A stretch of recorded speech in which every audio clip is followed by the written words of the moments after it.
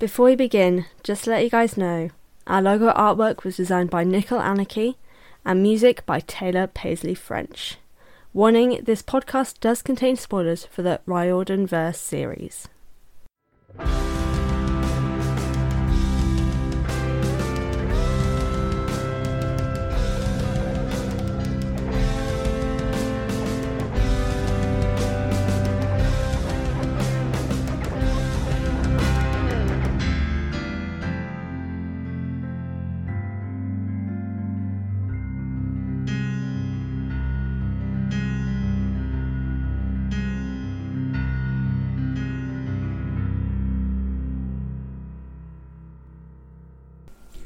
Hello everyone and welcome to the Best Damn Camp, a Riordan Verse read-along and analysis podcast that sets out to read all the books by Rick Riordan in timeline order. I'm your host, author. God, I did that really awkwardly. Sorry guys, I'm really under the weather at the moment. I'm an author. Buy my book, Home to the Wild. I'm your host, Fran, and welcome to the show. Today we continue our timeline journey with the Mark of Athena section entitled Kansas, which is from pages 98 to 141. As always, I have my points to focus on. So today we've got relationships and generally what I thought of it. So let's dive in. Oh my god, I can already feel like the lack of energy. I'm really sorry if this episode's going to kind of sound really boring. I am exhausted. I have been very sick today. But I need to get this episode out, so bear with me everyone. Leave 5-star reviews so I can feel better. Or buy my book, because I'm also broke. Either or, if you want to help me feel better, do either of those things. Thank you. Anyway, this section is predominantly only from Piper's point of view. So here is the overview for Piper's section. Jason is still unconscious and Piper is freaking out, a feeling that isn't helped when she looks into her future's showing knife. Seeing a man in Kansas, Jason possessed, and him and Percy drowning, well, basically is nothing that anyone would want to see. Jason finally wakes up and the other members of the Seven return and make a hasty retreat from the lake. After a small and tense meeting, they head to Kansas, intending to finish the repairs before heading out to sea. While in Kansas, Piper, Jason, and Percy head out to find Bacchus, the Roman form of Dionysus, hoping to gain answers. They gain the key to destroy the twin giants they'll have to face, and those answers lay in Atlanta. Before they can get more information out of him, the god disappears and all hell breaks loose when Gaia possesses Percy and Jason. Or is she? She wants Piper to choose who will die with her, and she has to try and stop them from killing each other, which both of them get a little bit too close to doing. With Jason knocked out by Percy and Blackjack knocking Percy out, Piper takes them back to the ship, where she reveals that they must head to Atlanta, and that they are not alone on this ship. The ghosts that possess Leo, Jason, and Percy are here with them right now. It's like Paranormal Activity all over. I don't like ghost stuff. But that is the overview for Piper's section for Kansas. What was that accent? Here is the feedback part for Piper's chapters. I have a lot of problems with how Rick writes Piper, in that it's just not good. Because one of the opening things she says while she's looking after the unconscious Jason, oh my god. What if he lost his memories again? But what if this time he lost his memories of her? Like, honey, that already happened. Like, other than your, like, obviously I know these current memories are real. But like, he has lost his memories of you before. I know those memories weren't real because he wasn't there, but the losing the memories of you has happened, and it was devastating the first time.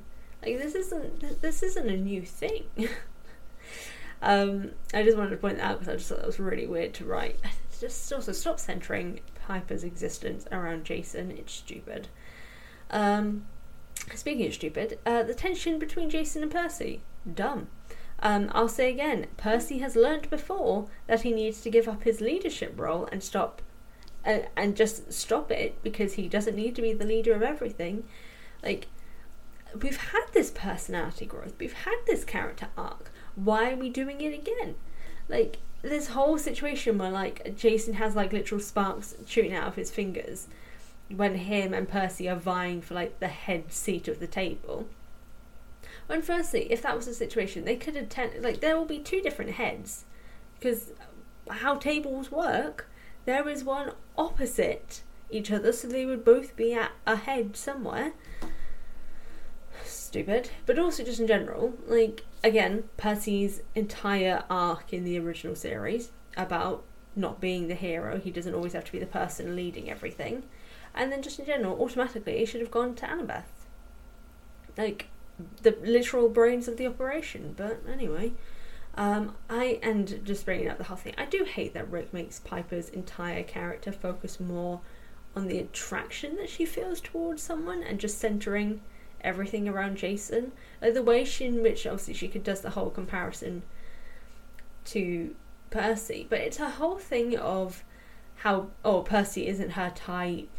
Like, he gives this allure of, like, being a bad boy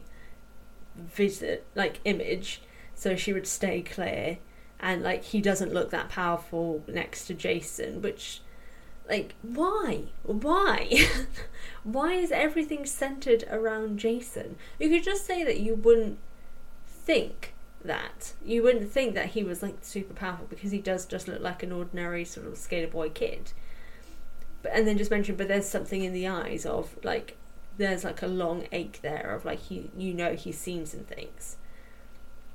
And why center everything on someone's physical appearance and whether or not you'd be attracted to them?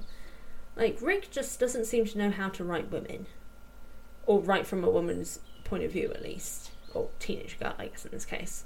Like, I swear the only time I ever get the chance to like and understand her character in this series is when she's interacting with other people, when Jason isn't in proximity and not on her mind, which is very rare, because, again, Rick does not know how to write characters. He doesn't know how to write, like, female characters from their point of view, at least not well. I have heard that he's done better with, I think it's Daughters of the Deep, which I believe is from a girl's point of view. But yeah, he's not the best at it at this point. Sadie is another example of centering romance and attraction of others. Anyway, yeah, like, the thing that I don't like, and this is where I kind of get why people don't like Piper because of how Rick's written her, is that the way in which she thinks about Percy makes no sense, because Percy and Leo are basically identical. Like, so there's this whole thing. So when they meet Bacchus, Percy is quite antagonistic because obviously Mr. D is a dick, and that's what Percy knows Bacchus to be like. So he's being a little bit antagonistic, and Piper is kind of sort of basically thinking about how, you know, he's not acting smart, about how, you know, he shouldn't be antagonising them, this is so stupid, like, he's not helping the situation. When literally Leo has done that,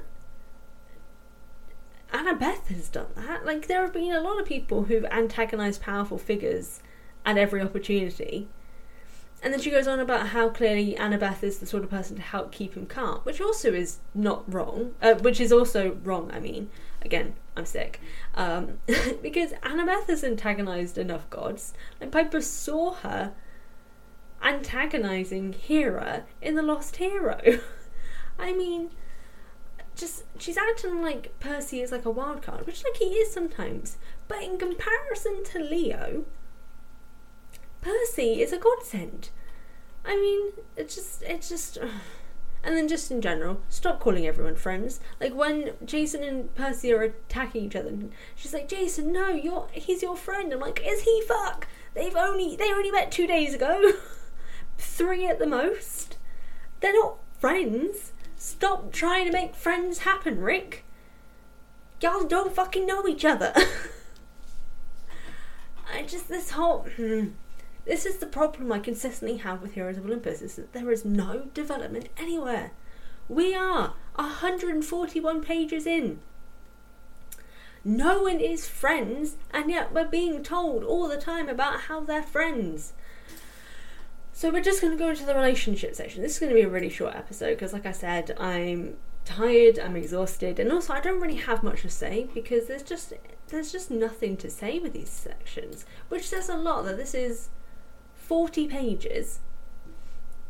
And, like, okay, there's a lot of big story elements that are going on here-ish. In that, so we're discovering...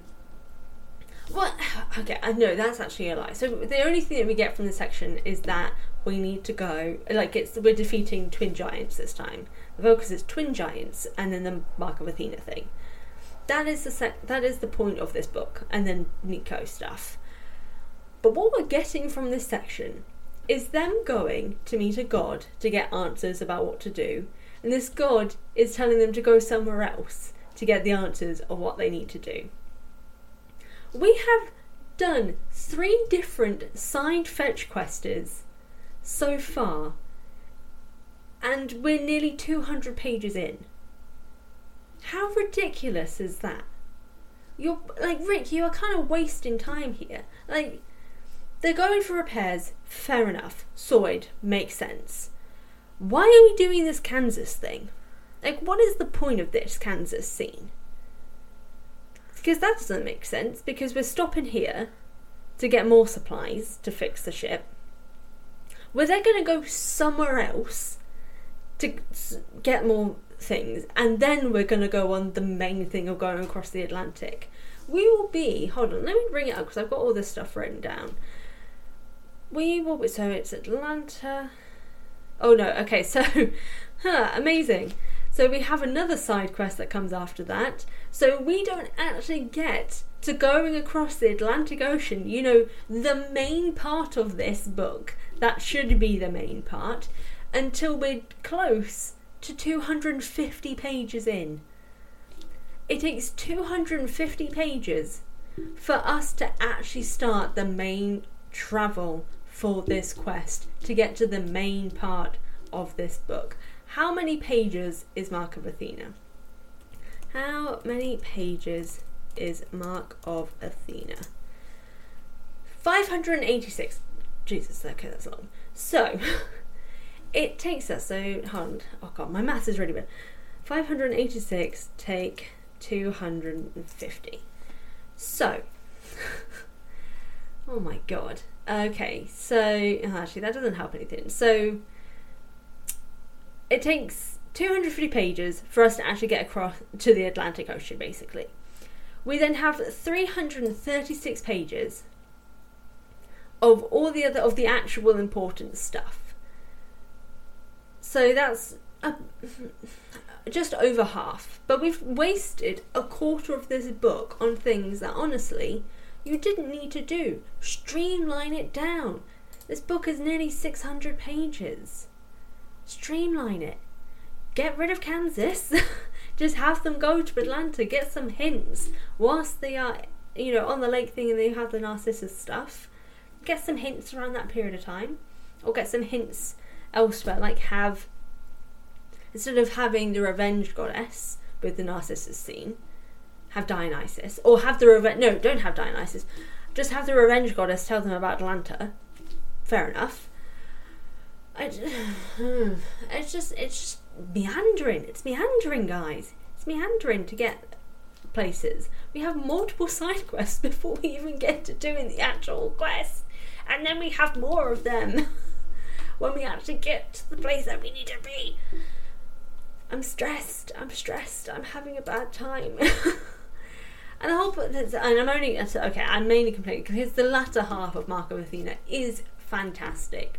It's just this first quarter that is just mind-numbing at this point because it's just dragging and... Sorry, but we're just getting okay, so I technically did a section on plot. But going to the relationship part, which is the main thing I was meant to be talking about here. So, Annabeth and Piper. Telling, not showing friendship. We've been told that Annabeth and Piper became good friends. They have a running joke about stealing things from each other's breakfasts. But we don't see any of this development for a friendship. We have a moment of where Annabeth takes Piper's bagel, and Piper saying, I haven't seen Annabeth this happy in so long. She seems at peace now. And then that's it. That's meant to be the substantial bit of us believing that they have a true friendship. What? Develop. This is why I keep saying, like, if they want to have Annabeth and Percy be in this, have Annabeth be part of the quest in The Lost Hero. Like, why? Why? Why not? Just to develop. Like, it just would make so much more sense. I know the whole thing of, like, 4 people on a quest isn't always good, but, like, they don't pay attention to that anyway, so it just... Stop telling us that they're friends and show us the development of a friendship.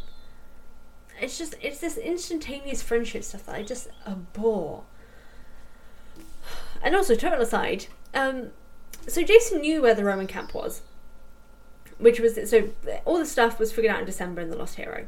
So he knew where the Roman camp was, and yet it then took them 6 months to get close. And we even see Annabeth trying to come find Percy with Grover and Tyson and stuff. And then she's suddenly back with Leo, Jason and Piper on the boat going to Camp Jupiter. But like, so yeah, it took them 6 months from Jason saying, hey, this is where the camp is. Or did he just not tell them? I don't know. It's just, it feels a bit like a plot hole. Because, like, why did it take them 6 months? I know he only reappeared suddenly. But, like, surely they could have gone to the camp sooner. Like, have Annabeth be, like, an early scouting person of appearing there. And also, why didn't Jason tell Annabeth that they would, like, Camp Jupiter would have a problem with her being a child of Athena? I feel like that's something significant. Why hasn't this boy told anyone shit about Camp Jupiter? Jason, you're a terrible leader, my god. Anyway, Percy and Jason rivalry. Dumb. Just dumb. Like, establish their conflict with each other. Establish why they can be seen as opposites and could butt heads. Like, they've not really interacted prior to that whole scene with the chair and, like, they've not talked because Jason has been fucking unconscious for most of the time Percy has been on this boat. They have one small moment when they're on land in Camp Jupiter, and then, like, that's it. It doesn't go any further from there. I just establish the conflict. I just don't understand what, like, we've spent a long time at this current point just meandering in some places. Just, if you want to have conflict between them, just establish it. There's a lot of issues that Rick has with, like, not establishing a lot of things. Like, this conflict just kind of came out of nowhere. Like, it doesn't really make any sense why there is a sudden conflict. Same with the whole, oh, but you guys are friends. I'm like, at this point, they've spoken maybe twice. Sorry, someone is moving a bit. I don't know if you guys can hear this, but it's very annoying. Why? You don't need to do that. Thank you. And now they're just banging it about so they can hear me. Anyway, I mean, they've just done this a lot. I think they just need to establish. Establishment is like the key part of building a story with characters. Establish the relationship or create the relationship and build it from there. Coming into the rest of that, we have the Leo, Frank and Hazel situation, where the conflict also makes no sense. Because firstly, Leo's being a dick to Frank. Constantly questioning him, going at him, just kind of making fun of him in some degrees. And it does get a lot worse. Like, this is just like the early stages of him being annoying towards Frank. And then Hazel just kind of there. But the way in which Piper is presenting it and the way in which Rick is writing it is that they're all involved in the situation, when really it's just Leo being weird and seemingly trying to get a rise out of Frank while flirting with Hazel, who is in a relationship with Frank. Like, Piper says that Frank was showing off in front of Hazel to basically make Leo look bad. But he wasn't. Leo was... So basically this whole situation of Frank says, I'm going to turn into a crow and I'll scout and see if, like, the Romans are anywhere near and I'll just make sure it's all safe. And Leo basically says, why don't you become a dragon? I mean, that's so, like, that's so much cooler. Why would you want to be a crow? And Frank basically says, well, that doesn't make any sense because that'd be like, and he describes it in a way that makes a lot of sense, of like that would be doing such a high intense way, like the best that you've ever done from the get-go, which is truly exhausting. Leo then makes a comment about, well, that makes no sense, talking about the weight stuff. And then so they just kind of start fighting it, but it's because Leo is being pedantic and kind of idiotic and annoying Frank with, and I know it's the ADHD stuff in some degrees, but like, how is Frank getting annoyed about Leo kind of being a bit annoying about his abilities, them showing off in front of Hazel? Like, it makes no sense. And then to make even less sense, Piper seems to think that there appears to be a history between Hazel and Leo, when that doesn't make any sense. Like, it would make sense for Hazel to look like they have a bit of a history, because obviously she's seeing Leo as Sammy and is confused. But Leo doesn't act any other way around Hazel along being annoying by flirting with her. Like, only Hazel will have this appearance of looking like she knows him, which will make it look like they have a history. It just makes no sense. The whole situation doesn't make any sense. It's like Rick is just steamrolling so quickly to try and establish a bunch of stuff, but it's just not landing because there's nothing to back it up. The only thing that is currently working so far is Annabeth and Percy, because of course they've had a 5-book establishment for their relationship. They're cute. It's the only relationship that is working, because again, they had a 5-book establishment for their relationship. Some things are a little bit OTT, but they are also teenagers in their first ever relationship, really. Like, they just have really quiet moments with each other, and I just think it's really sweet. But that's the only thing that's working. Establish the friendships better, which obviously me saying it now makes no difference because it doesn't ever happen. But if we ever get an adaptation, establish the friendships, fix it, make it better, change it. Honestly, Heroes Olympus as a whole just needs a lot of changing. There's a way to do it, and if you want to know the way in which I would consider doing it, subscribe to my YouTube channel at Healthy Dose of Friend, where I'm doing a series on this, which will be going for a long time because every book is having a 2-part video series. So that's 10 videos for Heroes of Olympus as a whole. Fun. But yeah, there is a way to do it. It just wasn't this. I'm a dick, aren't I? I'm a dick. I'm ruining the fun for everyone. This is why people don't like me. But yeah, look, I don't have a problem with the books. It's just that they're not as strong as they could have been. Like, Percy Jackson and the Olympians is the better series. Magnus Chase coming very close in second, and King Chronicles kind of lining up with that as well. But Heroes of Olympus could have been incredible. It just wasn't. Because there's a lot of things that are missed out, like the fan version of Heroes of Olympus, of everyone being friends and found family, is a lot better. There's just no actual basis for that. Unfortunately, just a lot of people think that's real. When it's not. None of these people are friends, they're on a group project. And everyone knows group projects do not last. The friendships that come with group projects, firstly, don't exist, and secondly, don't last when the project is done. And that's this situation. That's how it's being written. But then we're being trying to convinced by the narrative that these guys are friends. And I'm like, where? Rick, where? It's just, there is potential, and it was missed. But on that note, let's go into the thing that you guys are interested in, which is the question of the episode.